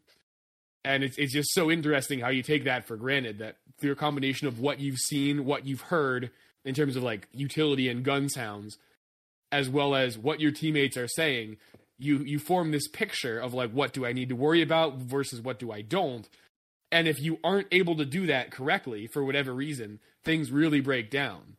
Like, there are plenty of times where like your teammate doesn't calm something, and so you make an assumption that's wrong. Or if I'm watching my dad, I'm just like, how do you not know to watch at this angle? And it's like, oh yeah, it just takes time to be like, you don't have the same image developed, right? Yeah, exactly. This is a problem. This isn't.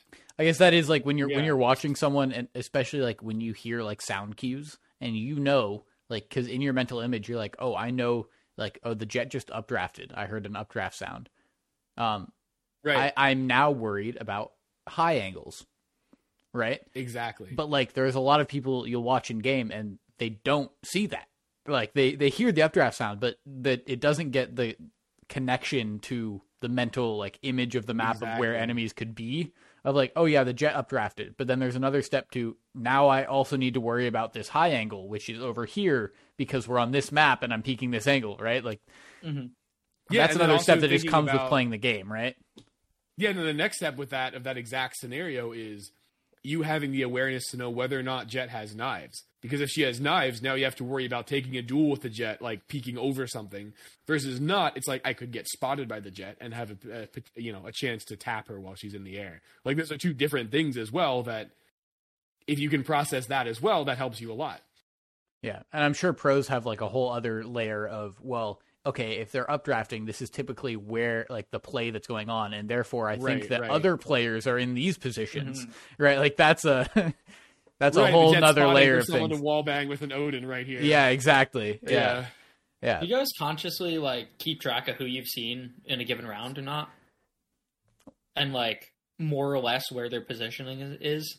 Well, yeah, to know like, oh, Killjoy's on A site and Reyna's on B site. And so like if I kill Killjoy, then I know that, B site, I don't know, whatever site I said was free or whatever. Like, yeah, like in that way. Like, yeah. I'll keep track of it if it's relevant to me, but then I often find that I kind of like clear my memory unintentionally when I die, so that someone's like, oh, has anyone seen like Killjoy? And maybe they were the first duel I got into early in the round, but we both sprayed at each other and then left. And, like, I don't remember it for a while. And then 30 seconds later, I was like, oh, yeah, I saw Killjoy on B at the very beginning of the round. I know. I feel like I often, and this might have to do with when I'm playing Chamber, like, in a post-plant scenario, I'm often also the guy who has to deal with flank. But, like, I'm very consciously aware of who we've seen and where. And like how long it's been since we've seen them. Could they be flanking? It's like, do I need to worry about flank right now, right? Like, if we haven't seen the Sova in the last 30 seconds, right, he could be coming up on flank. Especially in a scenario where, like, maybe we were planning on hitting B, but then we rotated off, and then we went to A, and it's like, well, my trademark was positioned to catch flank B. Like, not for A. So I have to manually watch this, and like I'll be paying attention to like who's been seen where. Is there anybody that we can't like account for? Yeah, I mean, I'd say that I'm very similar, but that's because of my playstyle as well, right? Because I'm often the person hanging back, not going into sight. Due to playing for ult or lineup or whatever the hell it is, just not being aggressive. Yeah, first name, play for ult, last name, to not box you, but give the nickname that we'll call you. Yes, because nobody that listens to this podcast knows my real name, right? No. Not even your first name. Yeah. We call you by a nickname. Chase is not your real name. Yeah. No, my first name is Follow. Yeah, that one was bad. Cass didn't even get it. That's how bad it was. No, that's way over my head. Anyway, yeah. What is the reference? Just Chase and Follow are kind of like synonyms. Oh my god! Once again, Cass just can't keep up with the puns. Yeah. Therefore, he must pretend that they're not good. Yep. Okay. Yeah, so maybe I just actually, the reason why I tell those really bad jokes, Cass, is because you don't get them if I don't slap you in the face with them.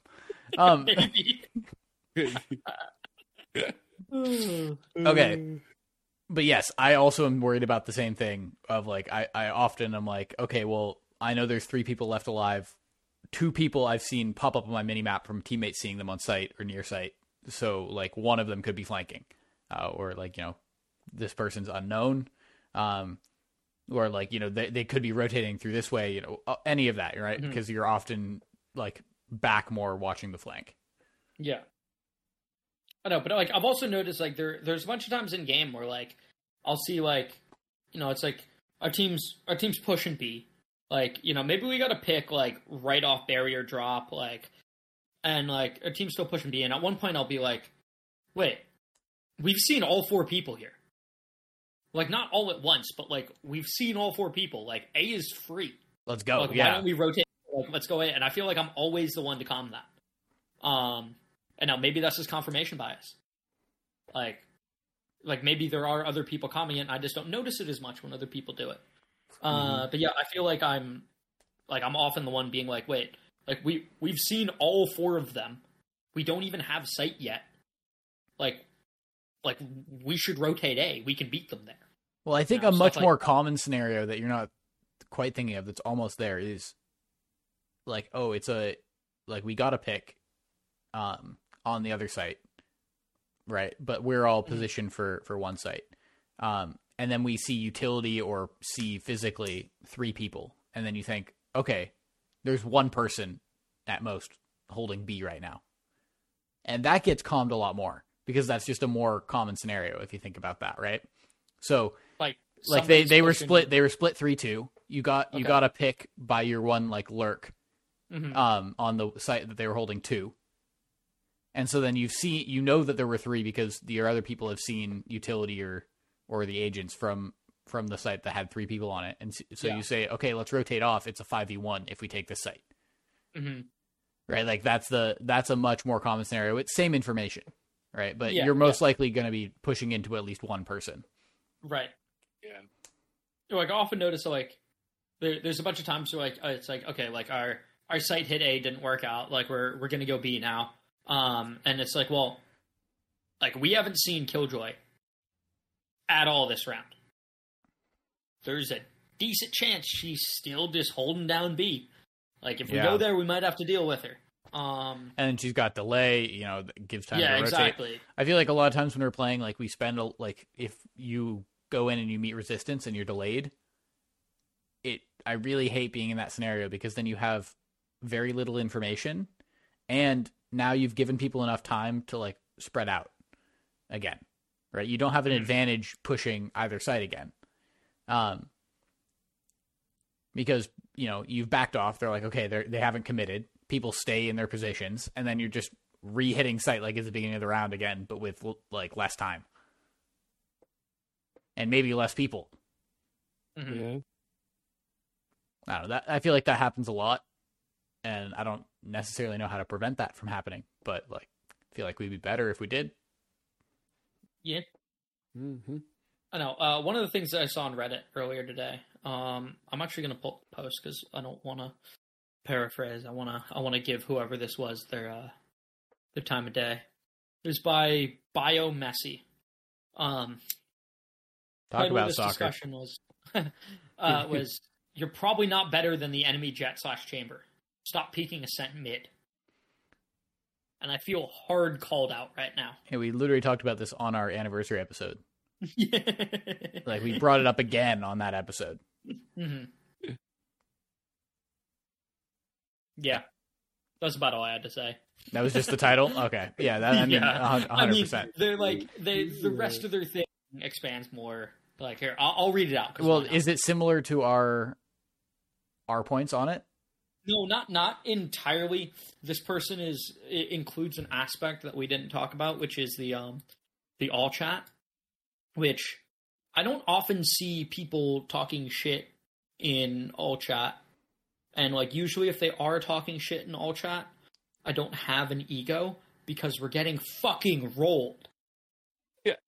Like usually when I see like somebody talking shit in all chat, it's because we're getting dumpstered. I'm fucking 0-12. Like like it's impossible to if it's 0-12 and you've still got an ego going, like your mental's way fucking better than mine is. Like dude, I'm not ego peaking shit with that KD. But yeah, basically it's like they're just talking about people like talking shit in all chat and then people changing the way in which they're going to like view the round based off that, which like I don't know. The only time I'm going to change what I'm doing because somebody texts in all chat is like, yo, chat, dual top mid to like arches. And I'll be like, yeah, sure, I can do that. Unless I'm getting fucking stomped. Because if I'm getting stomped, I'm going to be like, no. No, you're going to beat me. But yeah, exactly. I don't know. I mean, I think obviously we've said our 2 cents on this, which is you do that. But I think the all chat thing, like, yeah, people talk shit in all chat even when they're like down a couple rounds. You just be like, yo, fuck you, Jet, I'm better. I don't know, whatever it is. Mm-hmm.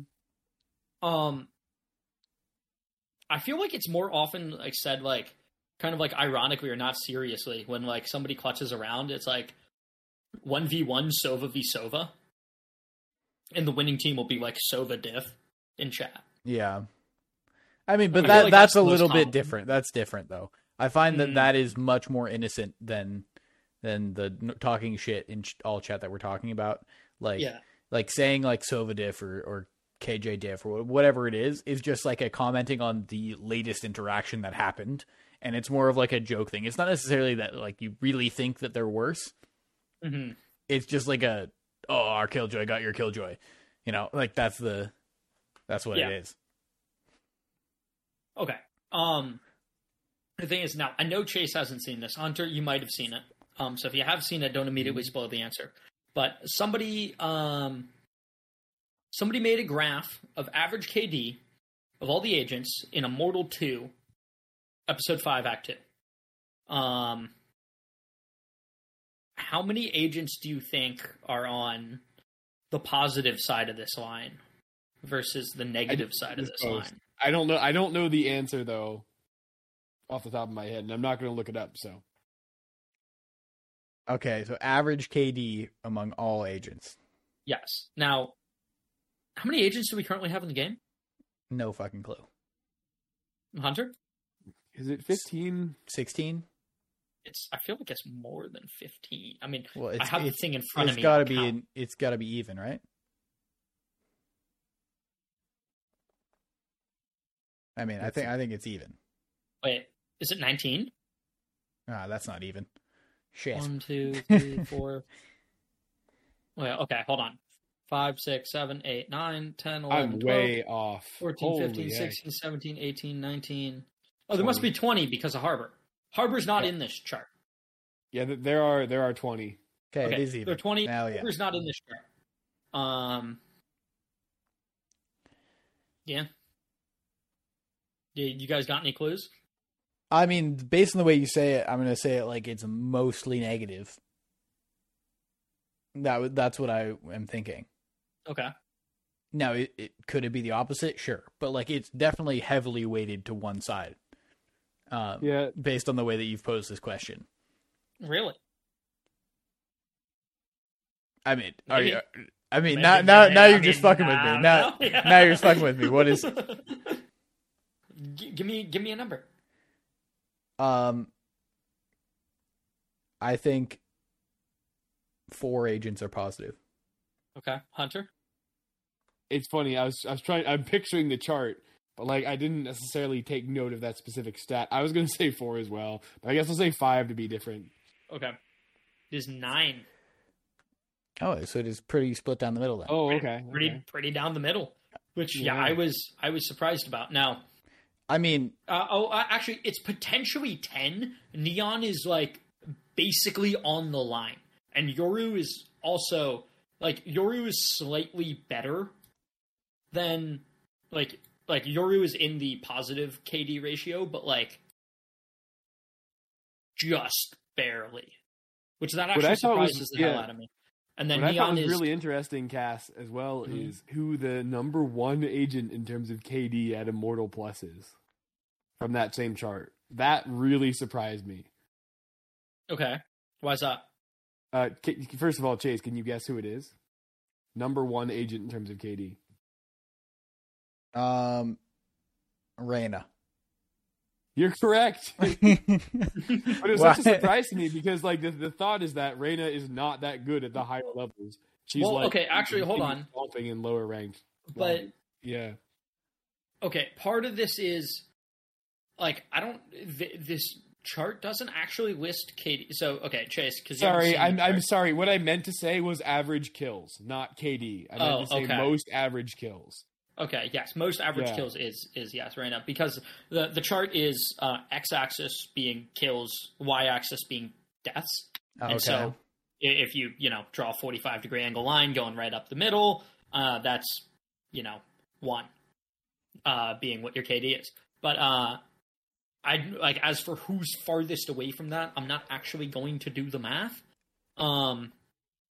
Somewhat unsurprisingly, Chamber is much lower on the deaths for having like the high KD than like the other people are. Like Chamber is low on deaths and very high on kills. But Yeah, Okay, I mean, so- I would say that like you probably have like a classes of agents that are in their own kind of area, right? Like I think Yep, that like duelists in pretty general are, you know, high kills, high deaths. Especially dive agents, like especially if you go up to dives, then more deaths. Still a lot of kills though. And then you go to like Sentinel, which might be other than Chamber, like low kills, low deaths.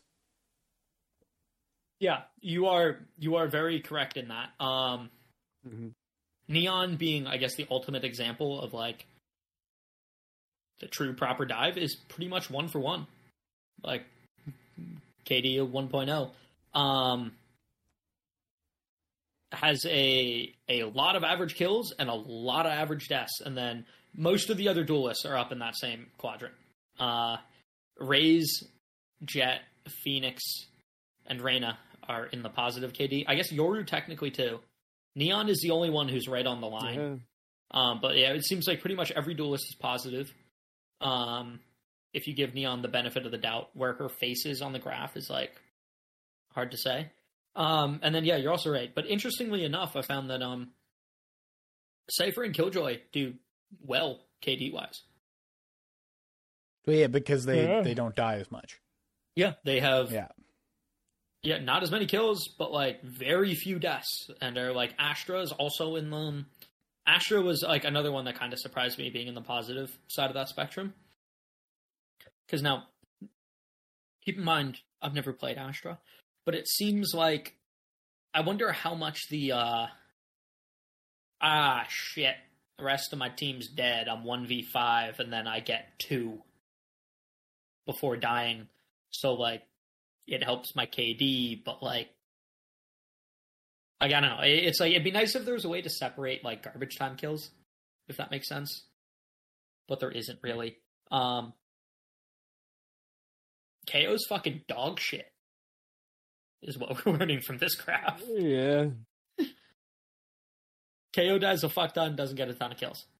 Well, Cass, can you, when I post this episode, can you throw this in the chat so that people can hopefully follow along when they're listening instead of just being like, oh boy, I sure do love discussing a graph verbally. Mm-hmm. Yeah, no, I just like, I saw this and I thought like, wow, like some of these are very, interesting.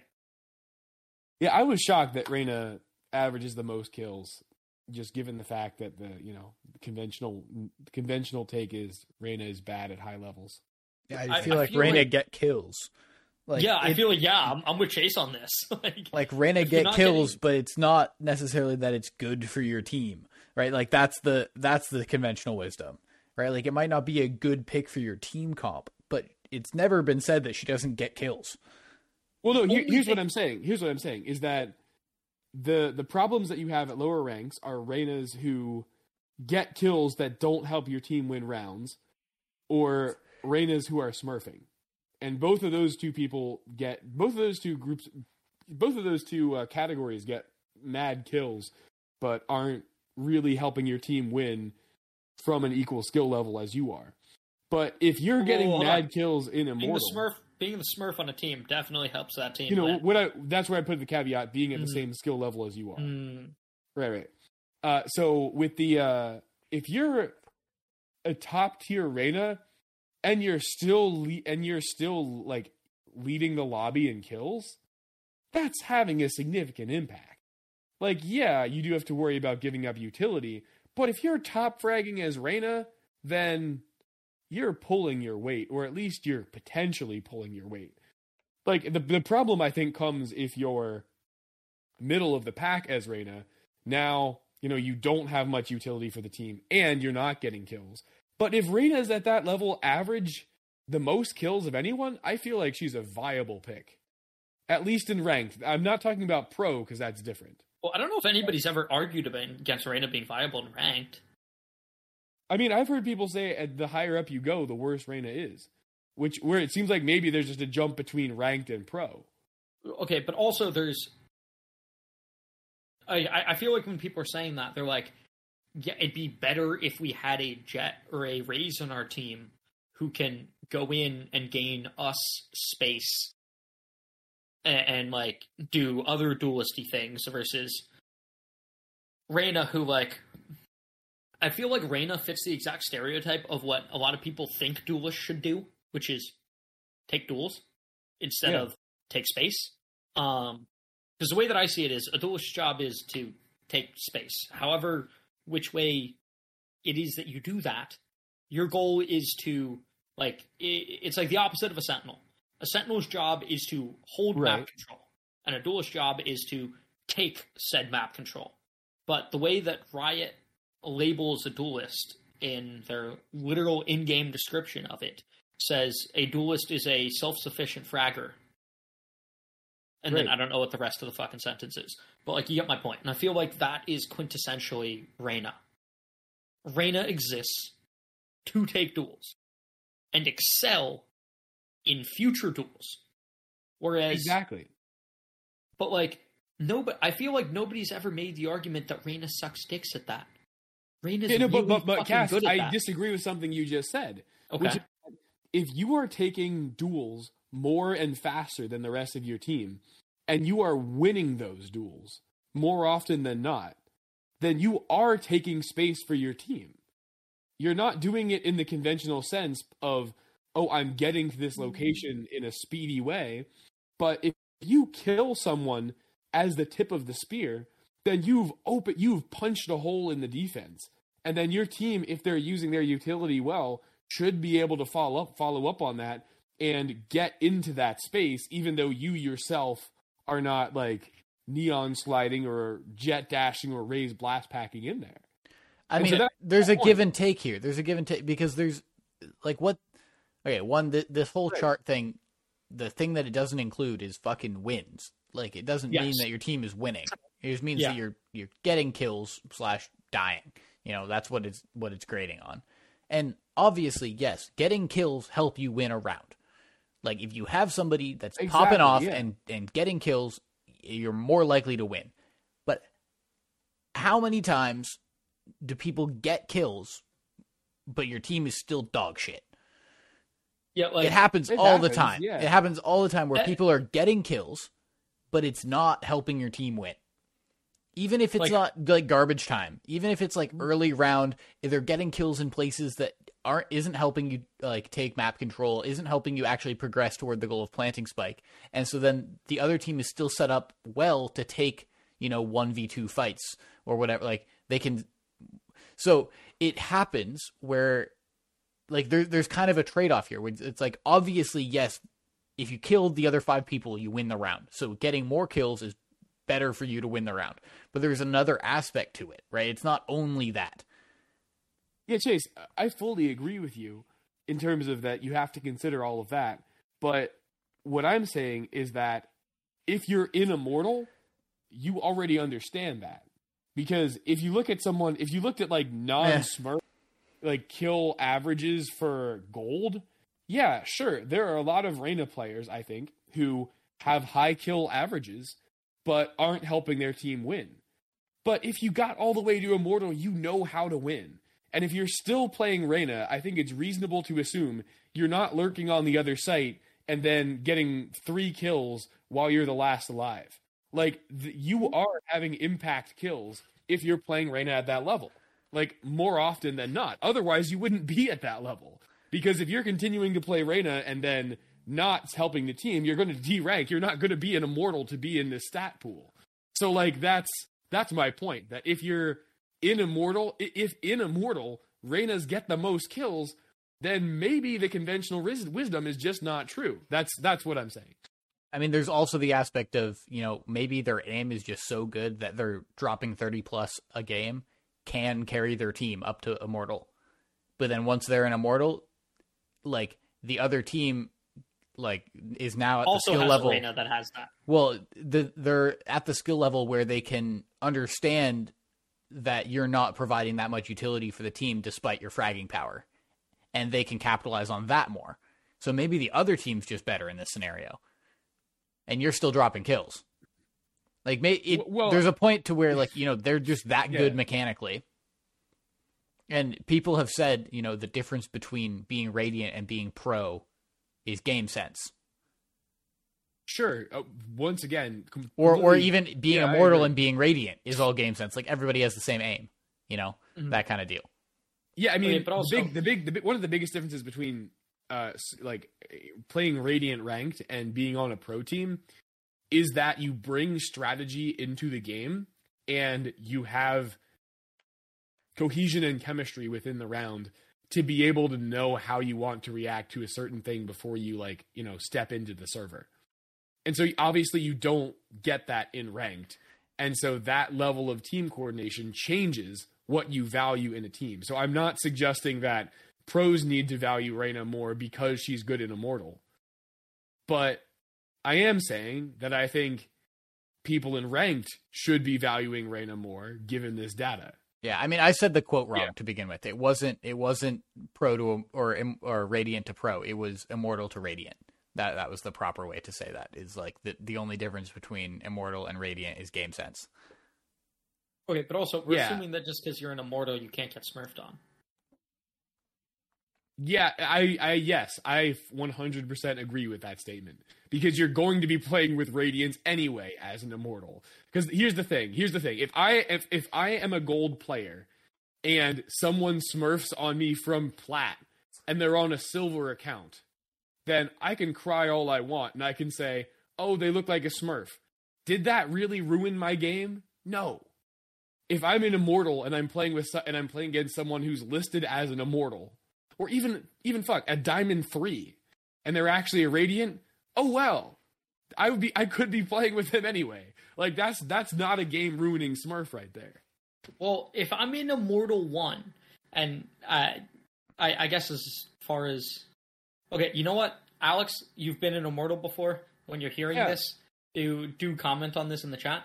But if I'm in Immortal 1 and fucking Ye shows up in my game on an Immortal account and fucking dumpsters me, it's like, yeah, that's smurfing.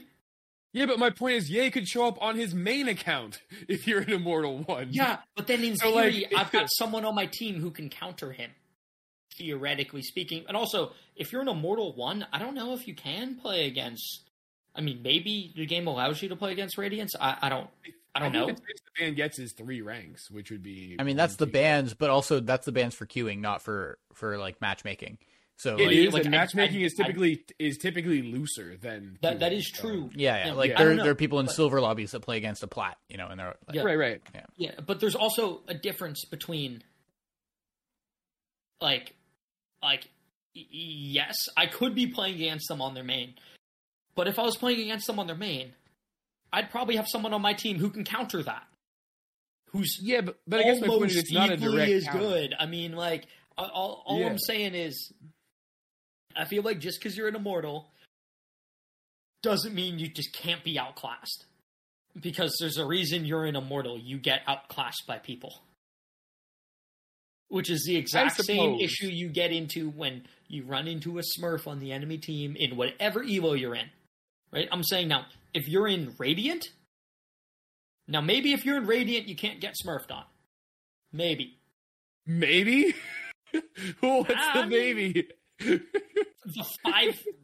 If you're Radiant 500, how do you compare against Radiant number 1? And also, there are a ton of pro players who just don't play ranked enough to really climb the ladders to Radiant. Yes, you are talking out of your ass right now. What the heck? Getting smurfed on in Radiant?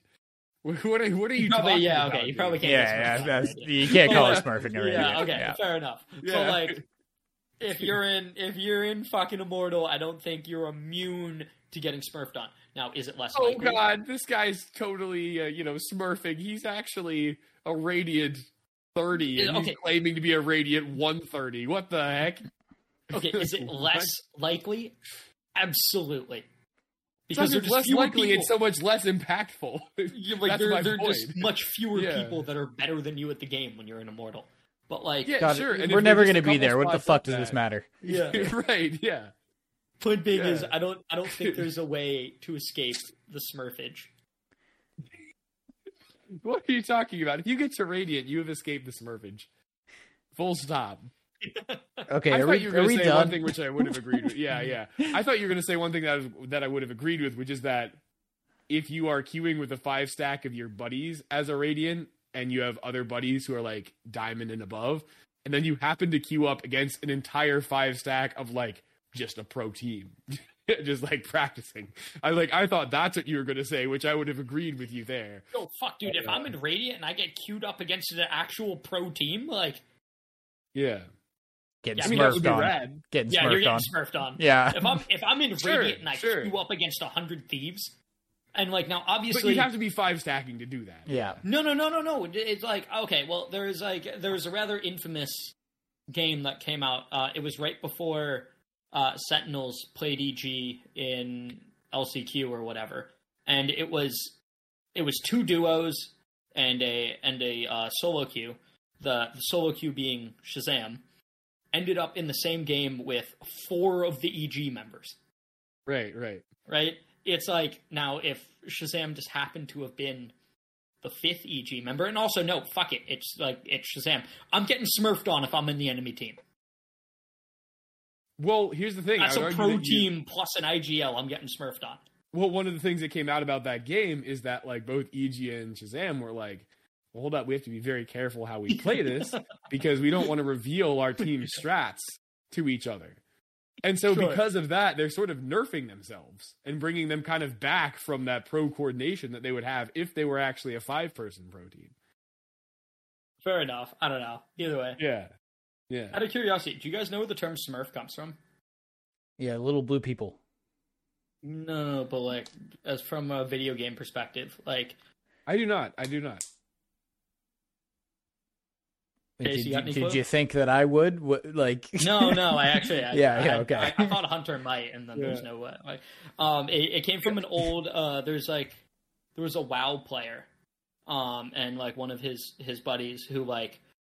Anytime they loaded up into a server, everybody would just fuck off because he was just known to be by far and away the best. And people are just like, "Yeah, we're just gonna leave. Like, we don't want to play against this guy. Like, we're just gonna get wrecked." And so he created the original Smurf account and called it Smurf. Wow. And then his duo buddy created the second Smurf account and named it Smurfette. Mm. And so then they would go in as Smurf and Smurfette. And yeah, that was the original, like that, yeah, that's where that comes from. Yeah, I think they're in like half my games. Oh yeah. Those WoW skills translate very well to Valorant. Mm-hmm. Okay. I mean, I'm always confused because Cass is always the one, like, whenever Cass has a timeline for, like, this has got to be a short episode, he always makes it go on way longer than he originally plans. Mm-hmm. And so then I'm like, hey, shouldn't we be wrapping up around now? And then you're just like, okay, so the next Reddit post I'm going to talk about is... Well, I mean, to be fair, that is quite literally all I got. Yeah. No, it's just like, I got like a half a beer in front of me, and like, I cracked it, so I'm going to finish it. Hey, whose problem's that, huh? Yeah, it's your problem. Yeah, apparently. But no, that is all I got. Yeah. Okay. Well, final thoughts, prayers to the Smurf gods. Yeah. Okay. Well, yeah. I guess we'll drink with Smurf you later. God smiled upon me and Chase earlier. Yeah, they did. They did actually. I guess I'll say it again. Smurfing? I thought the Jet was actually in her rank. No, the previous game. Was there a previous game? Was there? I don't know. The one game you guys played this morning. No, we only played one game. Okay, never mind. Yeah. It looked like I saw the end game scoreboard. It looked like, I don't know. It looked like things crunched to me. Yeah. Okay. Possibly. Anyway, we'll drink with you later.